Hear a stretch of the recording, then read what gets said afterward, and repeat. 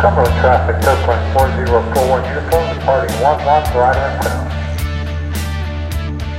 I reached the airspeed, hit the start button, it didn't work, and I just had the time to make a balloon, align myself with the field, I lowered the gear and set flaps. In order to do that, I had to change hands while on the balloon, maneuver, and man, imagine the rush. The pressure on my ears just gets bigger and bigger, and the pain as well. This pain, I can only really compare it to a knife slowly being pushed into your ear. It was really the most uncomfortable I've ever felt in a landing. Welcome to Soaring the Sky, a glider pilots podcast. If you're joining us for the first time, thank you. My name is Chuck, and I'm your host, coming to you from the Mid-Atlantic region here in the United States and flying with the Cumberland Soaring Group. This is episode 94.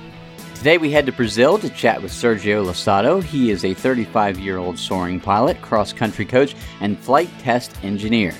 Sergio has been flying sailplanes since 2007, but for as long as he can remember, he has been addicted to aviation.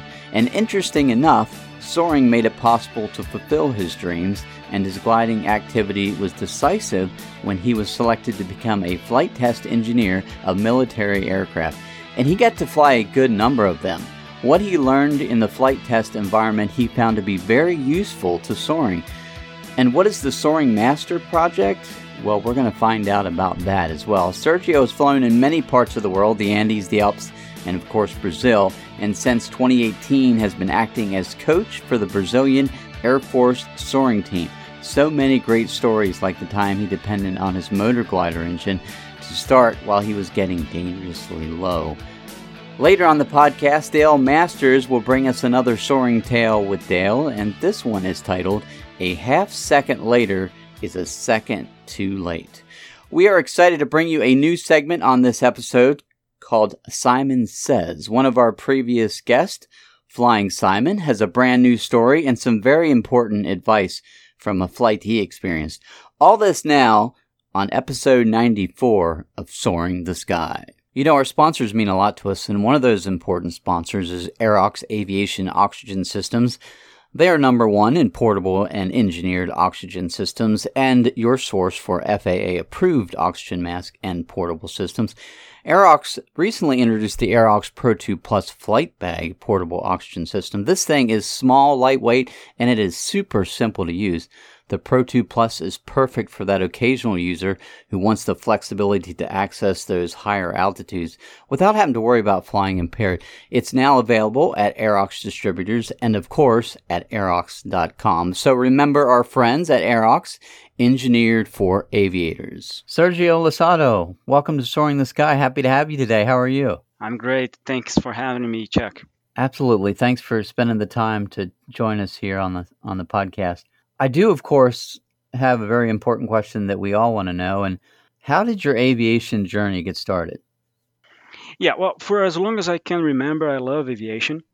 There are pictures of me as a baby, super happy with an aircraft model in my hands, playing around. But I decided to pursue a different career. I didn't become a pilot. I became an aeronautical engineer.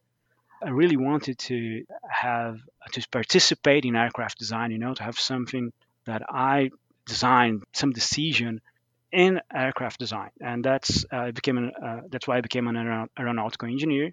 Nowadays, I'm a flight test engineer, but during my master degree in aeronautical engineering, I discovered that the Aeronautical Institute had a soaring club, and I decided to check it out. And that's how soaring started for me. And nowadays I've logged about 750 hours around that. Flown some 18 different types of sailplanes. And I started in a very interesting period of transition between gliders from a more traditional construction to full GRP sailplanes. When I started, my club had 1945 type. Basically a Brazilian type called Niva B, basically a twin-seater Grunow baby. And then on the advanced phase of the program, you would go to the Blank L13, which is a 1950 aircraft. By the end of my course, my club received two brand new ASK 21s. So in my course, I got to fly basically the 1945 type wooden aircraft, metallic sailplane, the Blanik, and the K-21s. It was super interesting, you know. So before we get into your soaring master project, I really want to hear about some of that. But some of the other stuff you've been working on, can you take us through some of your experience as a test pilot? What are some of the things you learned there that you think helped you develop into a more masterful soaring pilot? And if you want to toss in any of those crazy, scary test pilot stories along the way, please feel free to do that. Yeah, yeah, sure. Well, I'm a flight test engineer, actually. It's a different role from the test pilot role. Basically, every basic flight test crew has a flight test pilot and a flight test engineer. And when the aircraft allows it, both are flying the same aircraft. And that's how I got into flight testing. And it requires a lot of preparation. Many people think that flight testing is about, oh, okay, let's go and see if this aircraft will survive going to the edge of the envelope. But it's not like that. Actually, there's a lot of ground study analysis in order to allow us to go there and see how the aircraft will behave.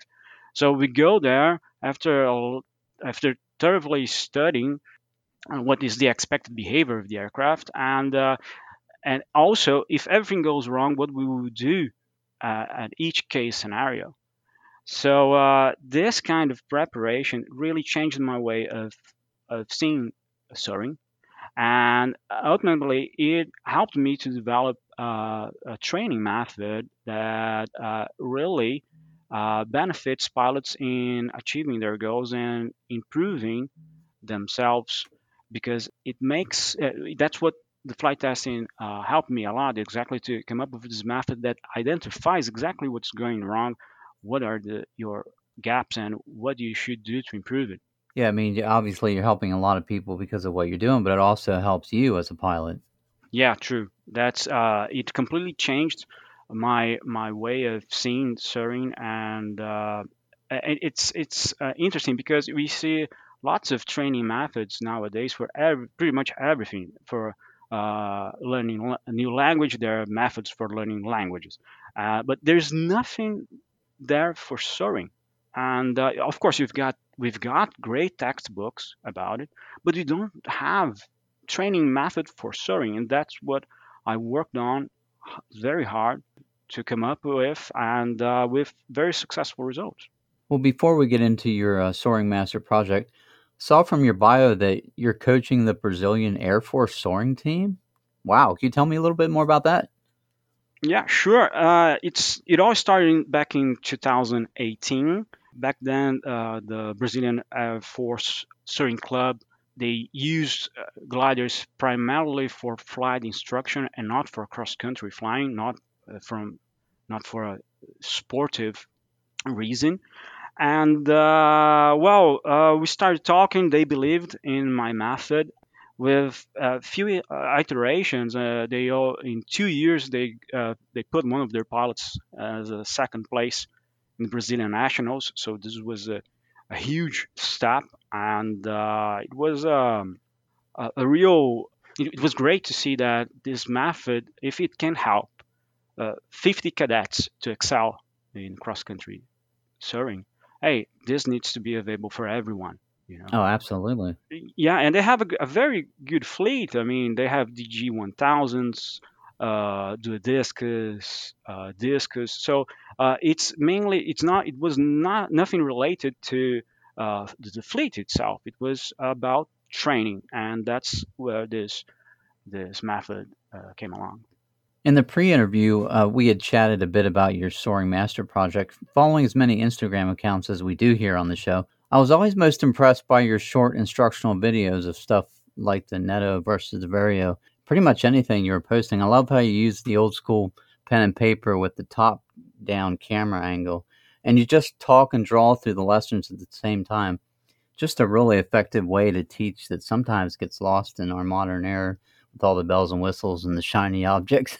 Can you talk to our listeners about the inspiration behind your new project and where people can follow you and learn more about it. I started an Instagram channel about 2 years ago. Anyone can follow me. It's at Soaring Master, the account.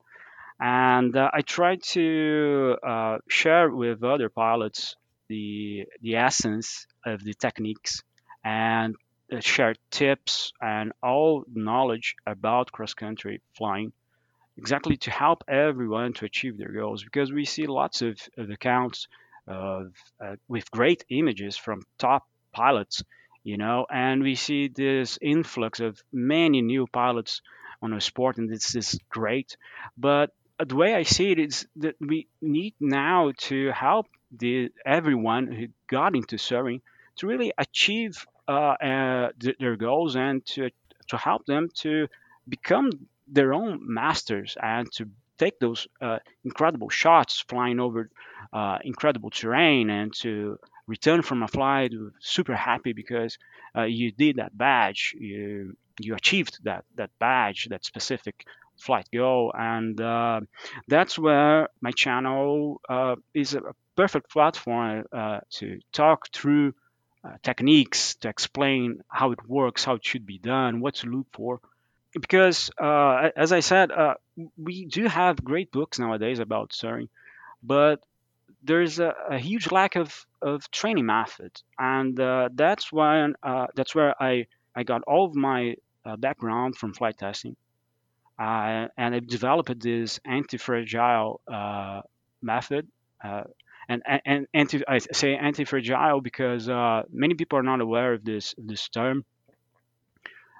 Basically, it's a term coined by a Lebanese economist, and it's very interesting because I basically use the same thing that that the worldwide aviation system has used in order to be so safe, but applied to soaring. Basically, we have three different types of things or systems. We have fragile things, we have robust things, and we have anti-fragile things.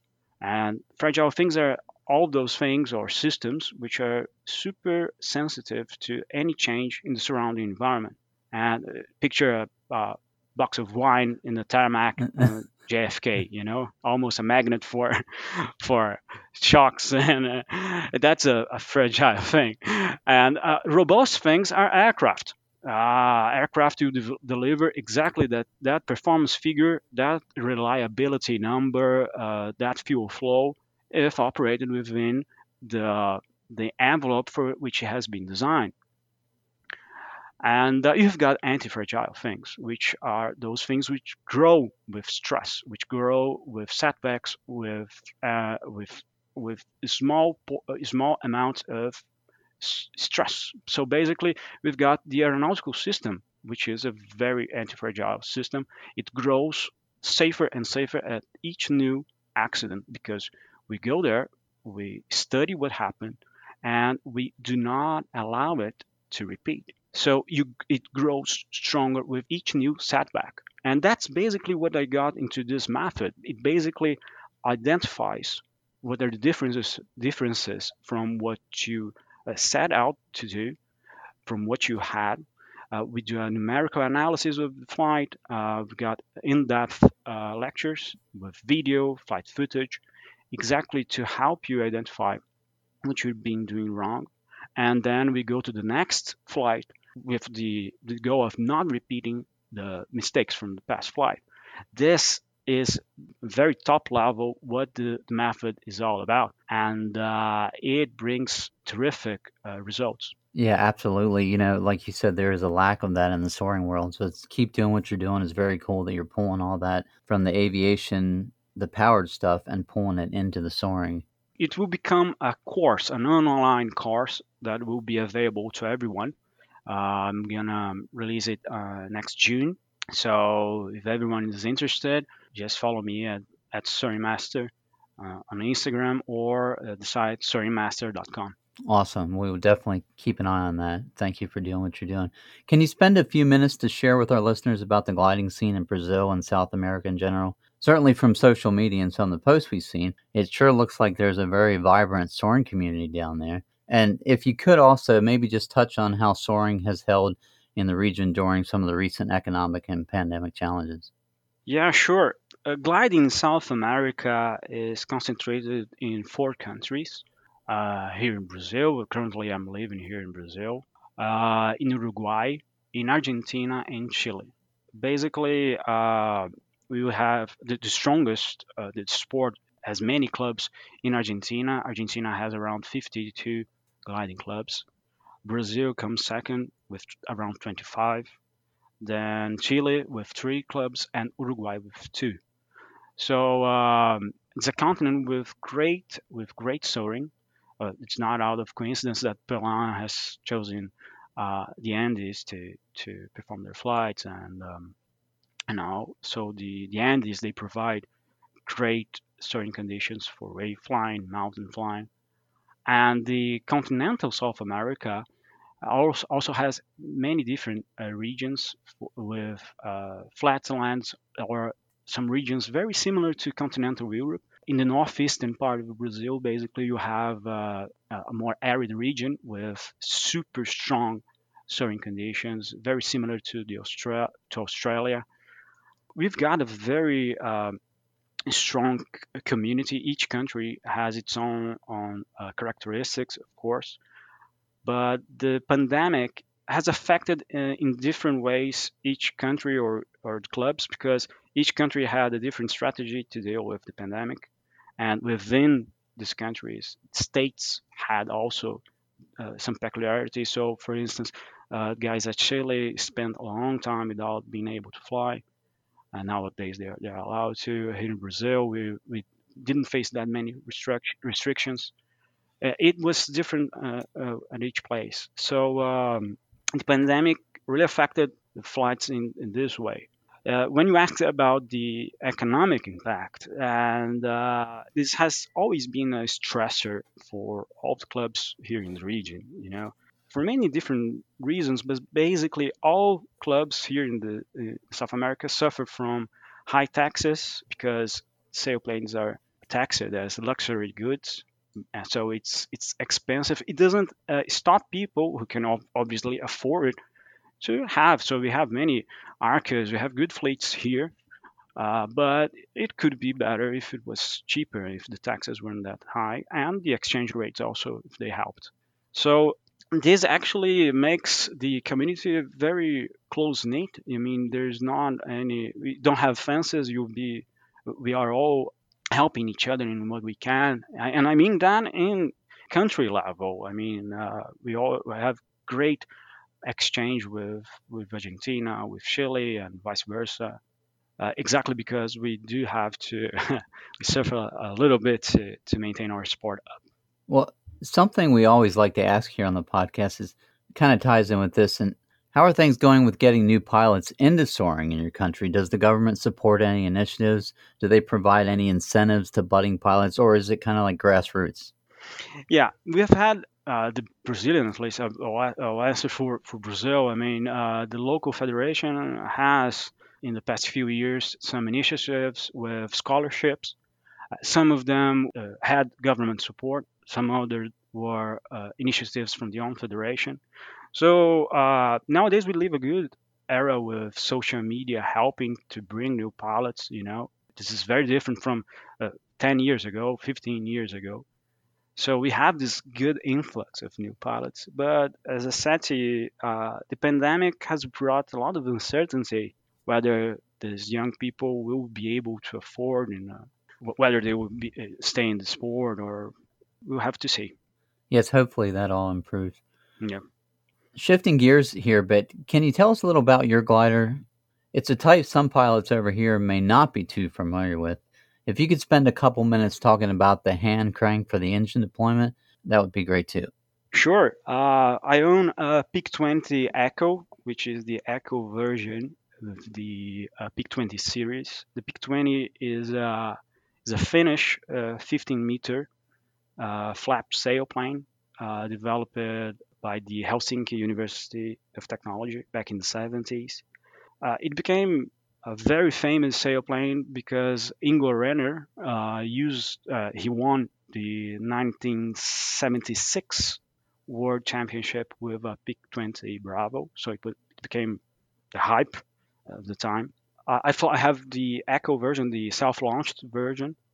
It has a Rotax engine. NASA used PIC-20 Echo until the 90s for testing, for the researching laminar airfoils and spin and lots of other research. It is the first commercially produced self-launched sailplane, so it has many mechanical features. Since it was the first time that engineers had to deal with the problem of extracting and retracting an engine from a sailplane. Right. Yeah, so it has very clever mechanical systems, and you have this hand crank on the right side of the cockpit that it's a well balanced gearing, and there's a well balanced gear, and it takes 15 turns to extract or to retract the engine. It's super light to operate it, and nowadays this is done with an electronic system, and the hand crank itself, it's super reliable. It has as I said, it has very clever mechanical linkage. So basically, you have two handles. You have the hand crank, and you have another handle just to operate the propeller brake together with the engine doors. So basically, you brake the propeller when the engine doors are full open, and then you retract it with 15 turns, and then you close it. It's super well designed. One thing that is very interesting is that when the manufacturer ceased its operations, the Finnish authority became the type certificate holder, and they made available online all of the technical drawings. So basically, you can build any part at all on your own. So this is great for maintainability. Oh, nice. Very cool. Yeah, and I mean, I've never seen anything like it with any other sailplane type. But of course, I mean, we are dealing with an adapted engine, an adapted two-stroke engine, and I believe that most of the motor gliders or self-launched or sustained sailplanes have adapted two-stroke engines. So you cannot expect the reliability of an aeronautical certified engine. So you still have to take all of the precautions with motor glider or sustainer or whatever, because it's not guaranteed that it will work. And it actually happened to me once. I had to land out once with the PIC-20 with the extracted engine. It was during a competition. The engine failed to air start, so I had to land out with it, and that was really hard because after that occasion, I decided to change completely my way of planning the extraction or the operation of the engine if when needed, because it was such a rush, Chuck. Because when you extract the engine, your sailplane that the PIC-20 delivers around 1 to 40. When you extract the engine, you go to 1 to 10 as a glide ratio. So yeah, you are a rock with a wingsuit, basically. Oh, wow. And yeah, how long does it take to extract it? Around 40 seconds, the entire process. But once it finishes, once you have the engine extended, man, you are gliding with 1 to 10. So you don't have that much time. And what happened to me was that I deployed the engine by 400 meters. This would be around 1,200 feet AGL. I performed 3 air start attempts. And by the end of the downwind leg, I decided to use the last resort, which is windmilling and windmilling air start. But in order to do that, you need to accelerate sailplane to around 80 knots. So imagine accelerating to 80 knots, something that already glides with a 1 to 10. Yeah. So so it was basically, and this on the downwind leg for landing out. So basically, it was a dive, nearly 45 degrees down. Wow. I reached the airspeed, hit the start button. It didn't work, and I just had the time to make a balloon, align myself with the field, And then I lowered the gear and set flaps, the landing flaps. I mean, in order to do that, I had to change hands while while on the balloon maneuver. And man, Wow. imagine the rush. All ended Yeah, I well, mean, though, right? all ended well. And the next day, my wife came with the trailer, and then we disassembled on the field, and then I figured out it was a carburetor problem. That's why I didn't start. But there are great lessons out from this one. Nowadays, I prepare my engine deployment process to do that by 400 meters, nearly with 100 feet more. First, I sat the glider for landing, lowered the gear down, I prepare it for landing. Then I extract the engine, and I will only do one attempt on the final when stabilized. If it doesn't work, I'm already committed to land in a much more safer and controlled process than before. And we always see pilots with motor gliders or self-launched or sustainers with accidents or breaking their sailplanes because they relied a bit too much and they didn't have any reserves at all. Right. Yeah. So yeah, you need to have them. I mean, we need to remember that these are not aeronautical engines, and we do need to have reserves and to be prepared for when it doesn't work, Absolutely. because that's when things will get messy. Yep. I want to take a minute and thank and tell you about our newest sponsor, Wings and Wheels. They've been serving the soaring and sport aviation community for more than 30 years now. They have the largest and most comprehensive inventory of sailplanes and soaring supplies in the U.S. Nearly everything you find on their site is in stock and ready for same-day shipping.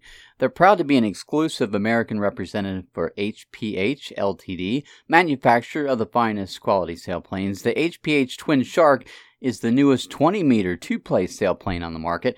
Their staff has thousands of hours of flying experience in gliders and airplanes, staffed by Adam, Kelly, Julie, and Sean. You can bet a friendly voice will answer when you call. They're located in Eagle, Idaho, in their new commercial building with a warehouse built to their specifications, and that was completed this year. Whether shipping domestic or international, your soaring-related supply list is covered. They would love for you to come and visit the next time you're in the Boise area. You can check them out on wingsandwheels.com. We're super excited to have them on the pod. While prepping for the show, my co-producer Mitch and I saw several of your posts from LEM there in Brazil back from last fall. Well, I guess it was actually your spring down there. Could you share with our listeners about your amazing flights and experiences down there and what some of your best memories were?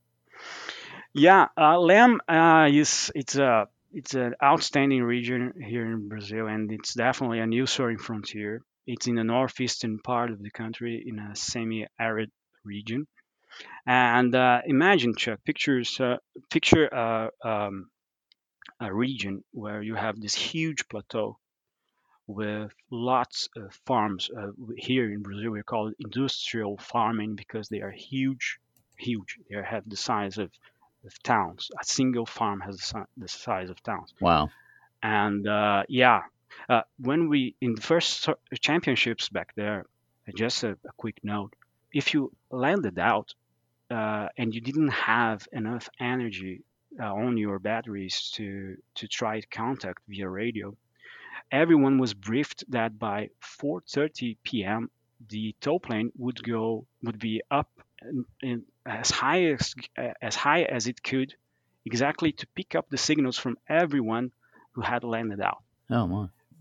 Before night, because since the distances are so great, you don't have cell phone signal, so basically you have to rely on radio. It's like that. But the region, let's go back to the region and imagine this huge plateau with these industrial farms. And this plateau ends in a wall that goes for 400 kilometers straight. And in the low part, in the lowland, you've got tropical savanna, which is called Cerrado here in Brazil. And in the northeastern part of this region, you've got untouched vegetation, untouched forests. Man, you've got such strong soaring conditions in this place. I mean, you get cloud tops near 10,000 feet. Nice. You have dust devils during the entire soaring day, and it's great. You get in the same flight so many different regions. You go from flatland flying to ridge flying to flying in an area of unlandable terrain. Then you need to cross untouched forest canopies. It's amazing. It's a new starting frontier, definitely. Wow, it sounds absolutely beautiful. Yeah, it is. And flights, we do that. I mean, they are outstanding. I don't know how the pandemic will go until there, but the fourth Pan American gliding games are scheduled to be at LAM. So yeah, it's a new soaring frontier, and every pilot who goes there will see, wow, that's close to something that we could call soaring paradise.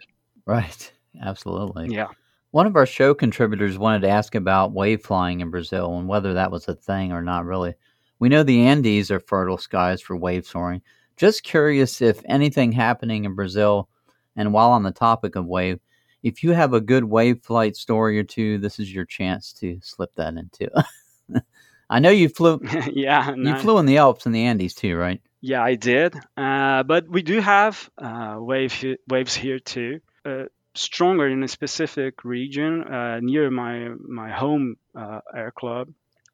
In the state of São Paulo, we have this valley with a mountain chain that's called Mantiqueira, and the Mantiqueira is the one that produces waves. They are very strong, but they are very sensitive to weather variables. But when the variables align, we have very strong waves here. They go up to 28,000, 30,000 feet. Wow. Yeah, no, the thing is that they have been mapped since the 50s, and mainly by the work of a certain pilot here who is also an engineer, Galvão. Galvão has tracked where they're generated, and Galvão also is the responsible for LEM being a certain frontier nowadays. He is the one who identified the region a couple of years ago. So we mapped the conditions there. The waves are. That's where I learned to fly waves. My personal best was 23,000 feet. The sad story is that nowadays we have after the Olympic Games here in Brazil, I believe that they 2012. I don't recall. They put 5 airways exactly above the region. Oh, so nowadays we can fly waves during the weekends and holidays. Of course, we just need to schedule that with the waves, but we have waves here. What weather products do you use down there typically? Are there areas you source supported by, SkySight, the likes of those?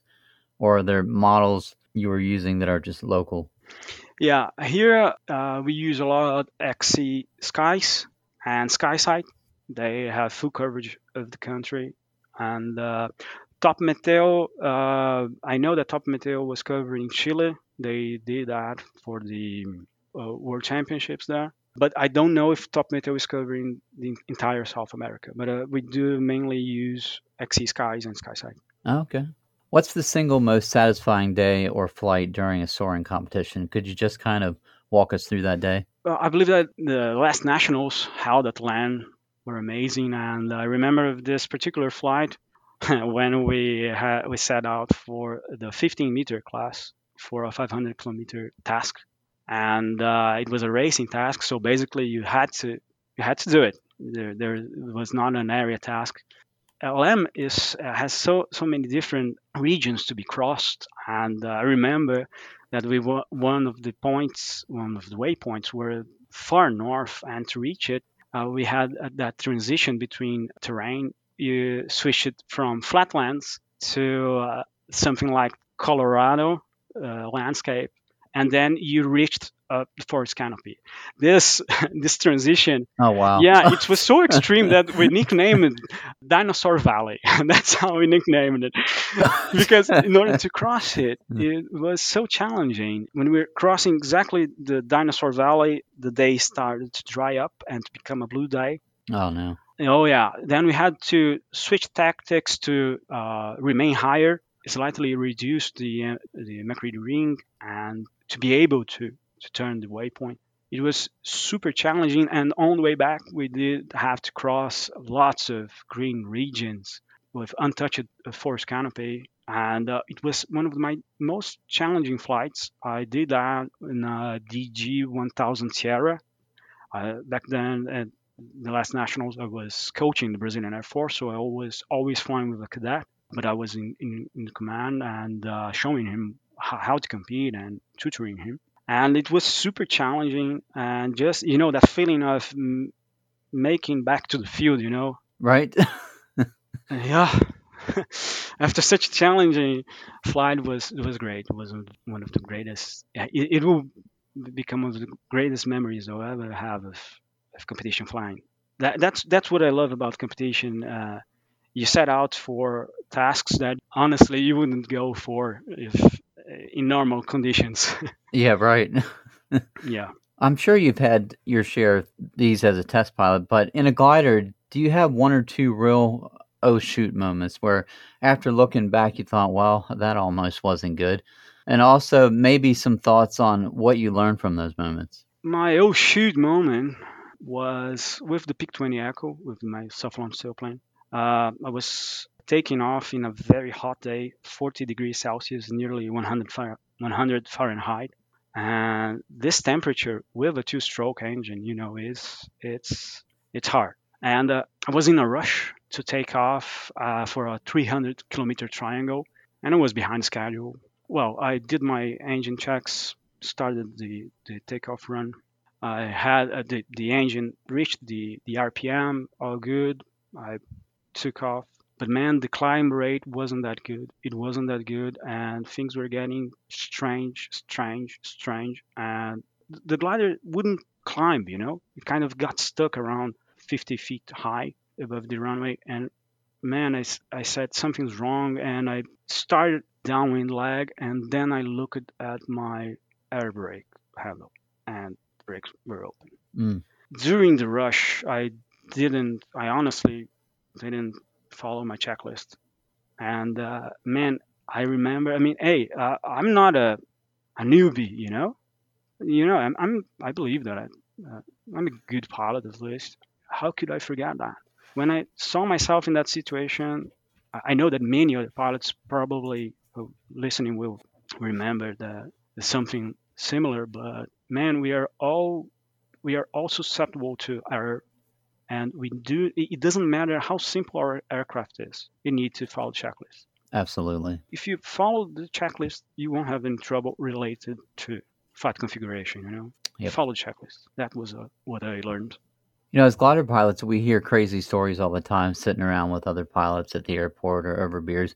If you had to pick just one crazy, almost not believable story, and you don't have to use names, but what would it be? Yeah, I heard the story of a guy and in my home club during a wave flying, and my home club is 100 kilometers to the west of the coast. This pilot he went wave flying, and he went IMC. Basically, when he could find a hole in the cloud cover, on the cloud cover, he was above the ocean. Oh my! And luckily enough, he was within glide reach of the only airfield in the coast side of that region. Wow.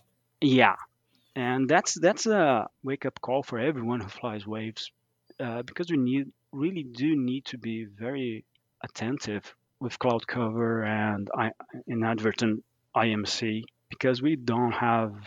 It would be hard to have any chance if we do get in this kind of situation. Absolutely. Can you tell us about the airport or glider port that you fly out of most of the time? And just talk maybe a little bit about the operation, the club, what kind of ships are on the field, the terrain, and the soaring conditions, all of that. Yeah. Well, where I keep my sailplane is different from is in another place. I have to move due to work. Where I usually fly with my Pick 20 is an airport without any club, without any tow plane support. So basically, that's why that was the driver for me to buy a self-launched sailplane. And it's on the border of the São Paulo terminal by the northwestern part of it. It's a region which resembles continental Europe, and we've got great thermal conditions there.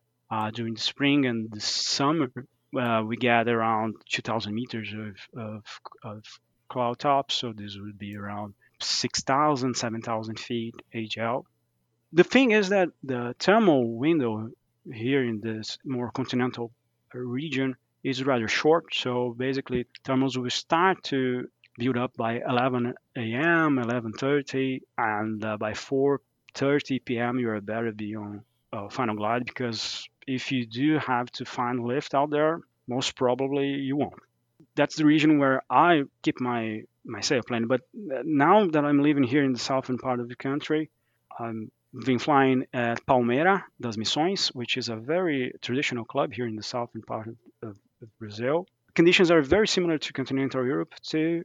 You get here the fleet is composed of a Grob 103. You get Junters, Discus, and national types, the KW1 for the club class. It's a great club. It has very interesting terrain features here, because basically here in the southern part of the country we are in what is called Pampa, which is a very interesting region to fly, with lots of fields, with lots of outlining options, good soaring conditions during the spring.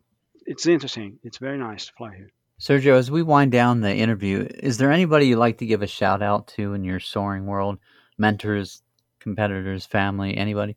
Yeah, I would like to shout out to Galvão, who is a great soaring pilot, and he really is a person who also willingly shared information and really did work that all of us followed after in order to identify good soaring regions here in this country. To my original club, CVV, CTA, to everyone there, I mean, that's where I learned to fly, and I'll always be thankful for everyone who helped me out and shared their knowledge. And to the Brazilian Air Force Soaring Club, they really believed in my work with the Soaring Master. And they're amazing. They're a very competent bunch of soaring pilots. It's great work with them.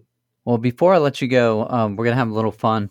It's our soaring lightning round. So basically, I will give you a question, answer the question if you can within 10 or 20 seconds, and you can pass or you can answer it. What do you think? Great, let's do it. All right, let's do it. Coolest plane you've ever flown in your gig as a test pilot? My childhood dream aircraft, the AMX. It's an attack aircraft, and that was the coolest. Nice. Plane you were least comfortable or even nervous about flying in your test pilot flights? Well, never because of the type of the aircraft, because flight testing is not. I always have confidence on the type, but I was much more worried about what we were doing with the aircraft. So there was, there was a flight test when we were integrating a new bomb, which the models weren't that clear if there would be a safe separation from the aircraft, and that was identified as a high risk flight test. That was that testing one that not nervous but concerned. What is the biggest or heaviest item in your land-out kit? The heaviest would be a 2-liter water bottle, 70-ounce water bottle. That's the heaviest thing. Bailout kit strapped to your parachute, in your pockets, or none at all? None at all, but since you said that, well, I really believe that I should start carrying it. Gloves while flying, even in summer?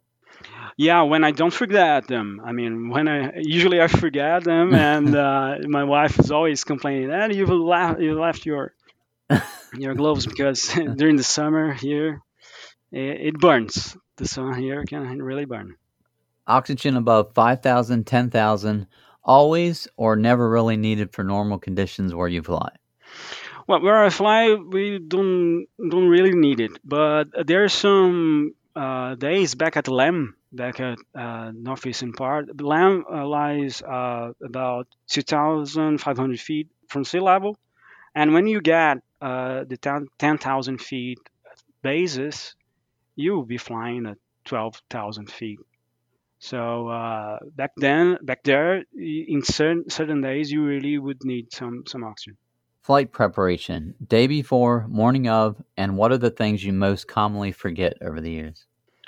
Well, the night before, and usually I just by the morning of the day of the flight, I just see the difference from the past day's forecast. Over the years, well, I forgot to check the entrance of high cover eventually.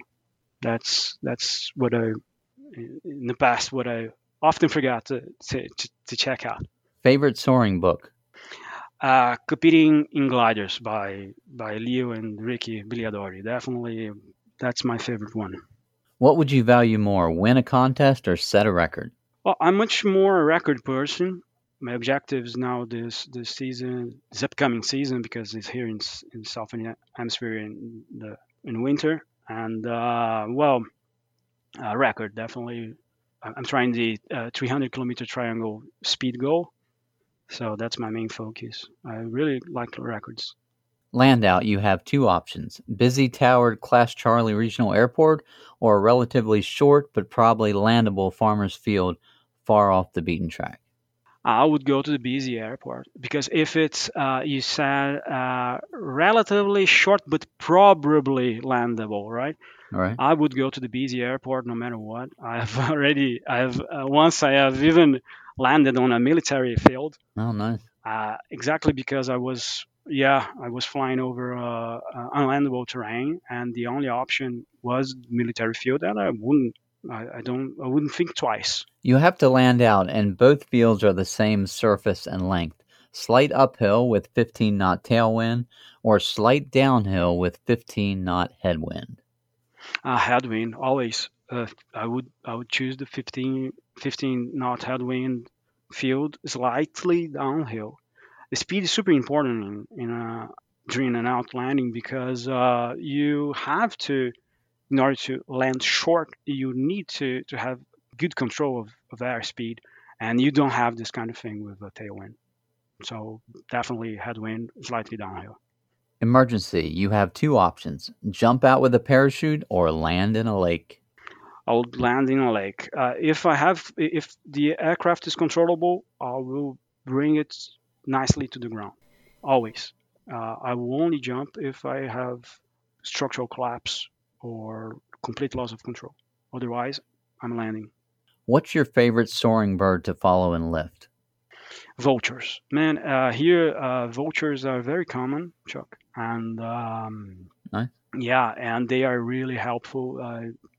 They have helped me many times in hard points of soaring tasks to find the savior lift.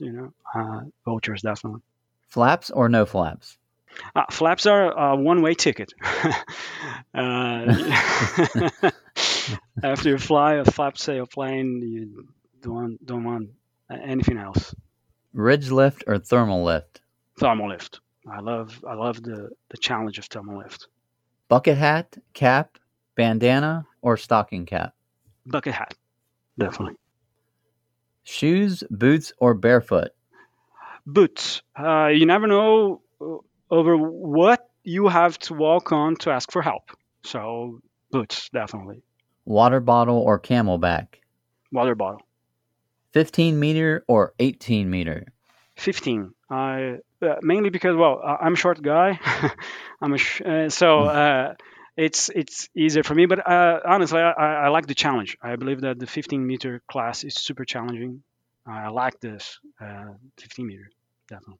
Metal gliders or wooden gliders? Wooden gliders are awesome. Vario sound in sync or quiet? With Vario sound. The Vario sound in order to help me go through the downdraft and to analyze whether it's improving or not. Absolutely. Spoilers on turn to final, open or closed? I generally keep them closed. Usually closed. Would only open if it's absolutely needed, but generally I would keep them closed. Paper checklist or mnemonic? Paper, definitely. Last time you looked at the compass? When I arrived in the traffic pattern of my last flight, I usually I really take a lot of attention to compass, and I'm an old schooler in terms of navigation because I've seen that when things go wrong, you will be on your own with a compass, a word air chart, and your decision. So I'm always looking at the compass. P-tube, P-bag, diaper, or hold it as long as you can and take a pee right when you jump out of the cockpit after landing? P-bag. But that's me. Feel more comfortable with the P-bag. Tie down for the night or stuff it into the trailer every time, no matter what? During a competition, I do tie down the sailplane, but otherwise I would stuff it into the trailer. Gatorade or water in summer flights? Water. Always water, because if you have thirst, you need to solve this problem with a simple thing. It's water. Because Gatorade has sugar, and I've seen pilots flying with energy drinks, which also have both sugar and caffeine. So, I mean, no, if you're thirsty, water. Yep. That's it. Favorite single instrument in the cockpit? Vario. Vario makes the entire difference. Because tinted canopy or clear? Tinted. I like very much tinted canopies. A glider pilot that you don't personally know but really look up to them for whatever reason or whatever accomplishment? Well, nowadays I don't have anyone special, but for years I would always look up what Baleka was up to. Baleka would be that person, you know. Your adult beverage of choice? Pint of bitter ale. Nice. What's more cool, a Perlin glider on Mars or a little helicopter drone? Perlin on Mars, definitely. That was an easy one. Nice. Yeah, that was an easy one. Sergio, thank you so much for joining us on the podcast. Really been fun chatting with you, and wow, that's some really cool country you get to soar. And we're going to keep an eye on your project and keep that up, and that's some good stuff. Thank you for doing that. Thank you very much, Chuck. It was great talking to you. Author and glider pilot Dale Masters brings us another soaring tale, and this one's called A Half Second Later is a Second Too Late. You might fly hundreds of launches without needing to abort for some atmospheric reason, but have no doubt, eventually it will happen. One factor that multiplies that probability is a strong, direct crosswind.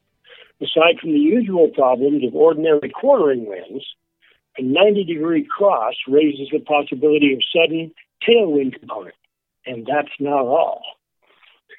Enter the specter normally associated with landing, the slowing of wind near the surface we call wind gradient. In this case, it's the wind's increase with height that becomes a problem.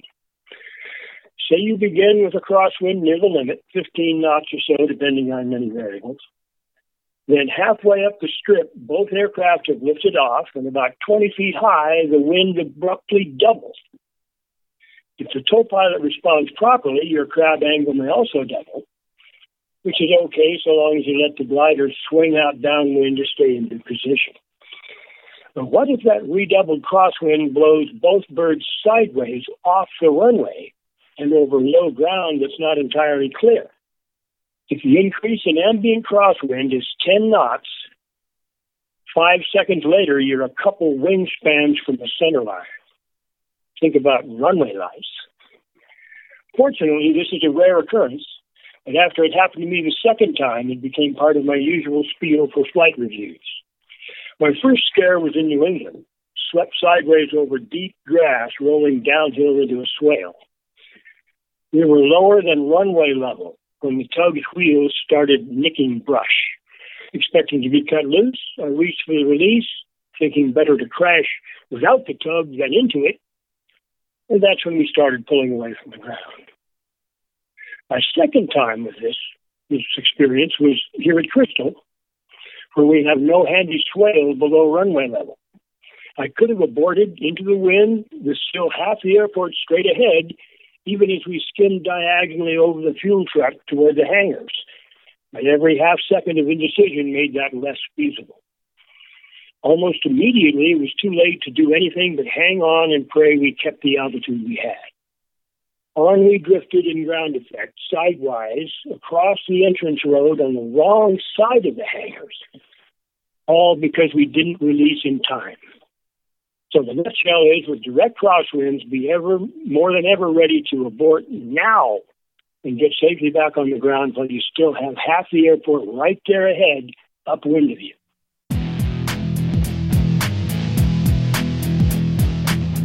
One of our previous guests, Flying Simon, brings you a brand new segment, and this one we like to call Simon Says. Today, I'd like to tell the story of when I well and truly effed up.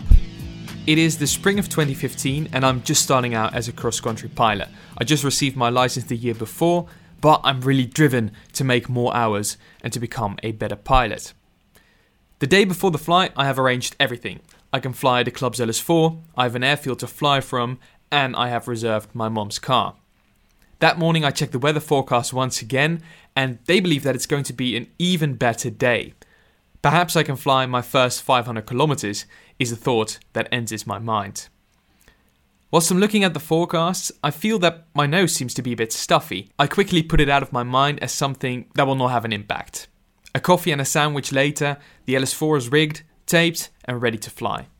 The clouds look beautiful and it looks as if nothing will get in the way of a good flight. My start is without problems and before I know it, I'm at 1,000 meters. I cruise away from the airfield and that's when problems start to hit. The equalization of my ears was no problem on the way up, but now that I'm descending, the pressure on my ears starts to build. I try pinching my nose and blowing hard, but it is to no effect. I try it once more and then, success! One of my ears pops open. Almost at the same time, I fly into a thermal, and this really feels like a victory. But with only one ear equalized, it can lead to extreme vertigo, and that could be a real problem. At that moment, the world starts turning around, and I've realized that I have to give up this flight and cruise back to the airfield. I arrive at a comfortable height, but then I have to descend back to the ground, and every meter that I'm descending, the pressure on my ears just gets bigger and bigger, and the pain as well. This pain, I can only really compare it to a knife slowly being pushed into your ear. It was really the most uncomfortable I've ever felt in a landing, and I cannot remember much of what happened afterwards. When I drove home later that day, I asked myself, where did it go wrong? There is a big lesson we can learn from this. Every day starts with the I am safe check. Checking yourself for illness, alimentation, medication, stress, alcohol, fatigue and emotion. And there's a reason that this is the first checklist of the day. Failing on any of these items should be a showstopper for flight. But it is not uncommon that we get a goal orientation, a tunnel vision in which we ignore red flags. In my case, because I wanted to go cross-country and because the day was going to be really good. In aviation, we learn to have respect for the elements and for our aircraft, but we mustn't forget that we should also respect our own state of being, and that a stuffy nose can have great consequences. Thank you, Simon, for that great story and very important advice. Simon has an amazing YouTube channel where he takes you with him in the cockpit called Flying Simon. You can also find him on Instagram and hear more about his aviation journey right here on the podcast. Episode 91, that one's titled Open Cockpits and Vintage Flying Machines. If you want to share a short story here on the podcast, we have made it very easy for you. Go to our website, soaringthesky.com, click on the Contact Us tab, look for the microphone, tell us your story in 5 minutes or less. There's a pretty good chance that you're going to be on the podcast if you do that. Until next time, stay healthy, stay safe, and happy soaring. If you would like to say hi and let us know where you are enjoying the podcast, we would love to hear from you. If you are a glider pilot and want to share your aviation journey, contact us at chuck@soaringthesky.com or send us a message on our website at soaringthesky.com and Chuck will get in touch with you. We hope you join us next time for another soaring adventure here on Soaring the Sky, a Glider Pilots podcast. Soaring the Sky is written and produced by Chuck Fulton, co-producer Mitch Thompson. Original music for the podcast was written and produced by Kim Spangler. Graphic design for the podcast was created by Zachary Fulton. Voiceover work was done by Michelle Perez.